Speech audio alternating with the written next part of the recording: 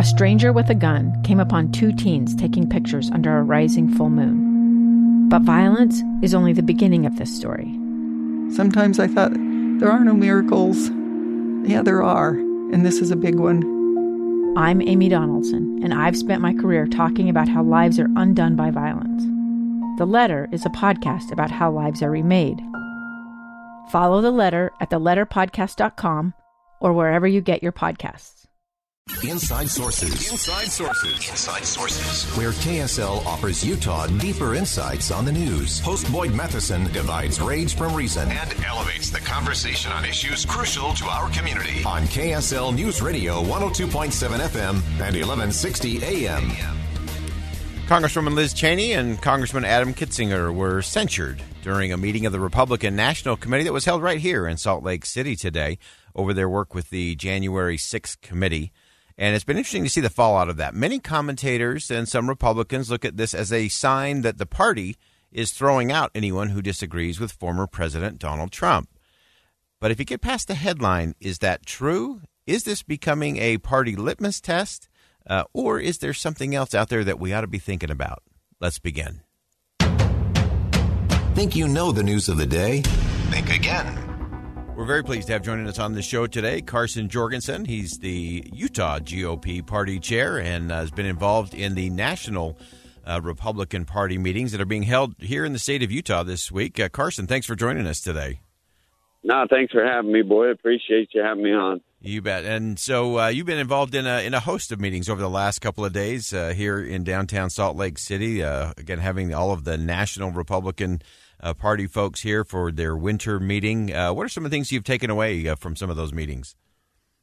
You know, the party's very optimistic about what's coming up in 2022. We think there's a lot of good things on the horizon, and we're really, the country as a whole is very optimistic about where things are headed. All right. And as you look at that as it relates to Utah, give us a little state of the state in terms of the Republican Party rolling into this 2022 midterm election. You know, like I say, it's kind of the same thing here. We're focusing on good policy and finding good candidates to work that policy, and we are very optimistic about where we're at and how the legislative session's going. So, like I say, we're on a high point right now. Okay, and obviously the big news of the day today was the vote on the official censure of Liz Cheney and Representative Kitzinger. Tell us about that being in the room. What was that like, and what does this really mean? Yeah, no, in the room wasn't very contentious, to be honest. It went really well. It's not something that we do lightly, and it's not something that we came at lightly. But just the way things have progressed and the way things have happened, and them joining up with Nancy Pelosi to actively work against Republican causes, that's something we had to deal with. And like I say, we did do it lightly, but we needed to make a statement as to where we want things to go with the party. Yeah, and so as you look at that, as you mentioned, if it wasn't contentious in the room, and talking kind of about that framing, I think it's the first time this has happened to two sitting members of Congress in rolling into a midterm election. Was there any talk in terms of what is the message this is sending to the country in terms of the Republican Party? Yeah, I think that we're just at a good place right now, and we're trying to create cohesion within the party, and we're trying to bring in all factions of the party. But when individuals go outside of the party and actively start working against the vision and the platform of the party, that's when we have to say, you know what, the party platform comes first and what we believe comes first. But those who are actively working against what the party believes, that's when we have to take a stand. Some of the critical components to that have been, does this kind of censure send the message that it isn't a big tent party, that it is more of a kind of a litmus test kind of party? And how does that impact, or how do you think that might impact nationally in terms of the midterms? No, absolutely not. I don't feel like this is a litmus test whatsoever, because everybody tries to make it about Trump. But if that were the case, then they would have included Mitt Romney in there, because he had voted to impeach Trump and he's a Republican. But it wasn't. It's this continued effort from inside of those two people's offices to kind of undermine the Republican cause that is more the root of the party. But as far as the big tent thing goes, no, absolutely not. And then bring that right down home in terms of what's happening, what you're preparing for. Does this, again, kind of the big tent, how do you apply that here within the state of Utah? No, and that's really what we've been working on during my tenure here is to include as many people as we can. But we are rooted in the party platform. That is what makes us Republicans, and that is what makes this thing tick. And so we focus on those things. Far too often we're making politics about people when politics needs to be really about policy and principle. And those are what we have to have, and those are what we're going to focus on is that policy and that platform. And that is kind of the guiding star to everything we do. Everything else we can kind of judge through that lens, and it makes for a big tent for everybody. And then finally, just rolling, obviously things are picking up very quickly. It's hard to believe we're into February. Of course, legislative sessions almost to the halfway point. And just around the corner, we have caucus and convention. Of course, we have caucus night coming up. Give us a little guidance there in terms of how the Republican Party is preparing for those early issues. Yeah, no, absolutely. We are ramping things up for caucus night. We're getting our digital game all worked up, getting our ground game set out, getting ready to advertise heavily for caucus night, getting everybody everything they need to find where their caucuses are, working on our caucus. We've been a little slow getting the precinct maps just because of the delay in the census.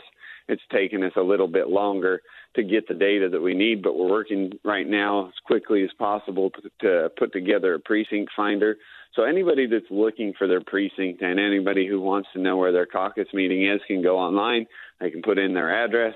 It will tell you where your caucus meeting will be at, where it will be held, where they're meeting, and when to find them. And so that's something we're working on to make sure we can drive as much voter turnout as possible and get as much participation as possible and really, once again, broaden that tent. Carson Jorgensen's the Utah State Party Chair. Carson, thanks for stepping out of a very busy day in downtown Salt Lake for both the local and for national Republican Party issues on the table. Thanks for joining us today. Thanks for having me. I appreciate it, my friend.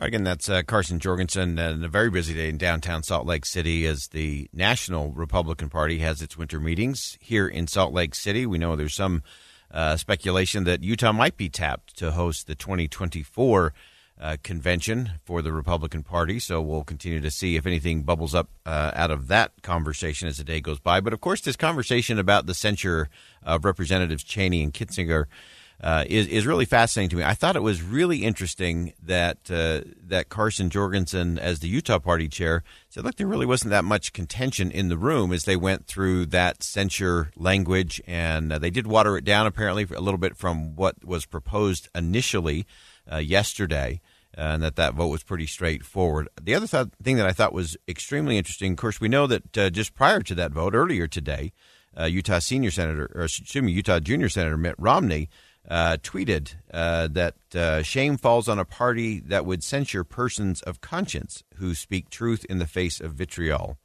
Honor attaches to Liz Cheney and Adam Kinzinger for seeking truth, even when doing so comes at great personal cost.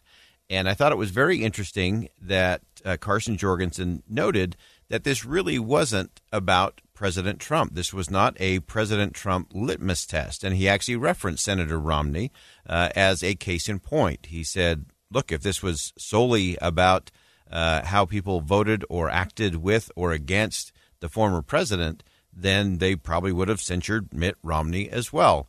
But they did not. And so I think they're trying to carve this and put this into a package in terms of this is what this is what it relates to.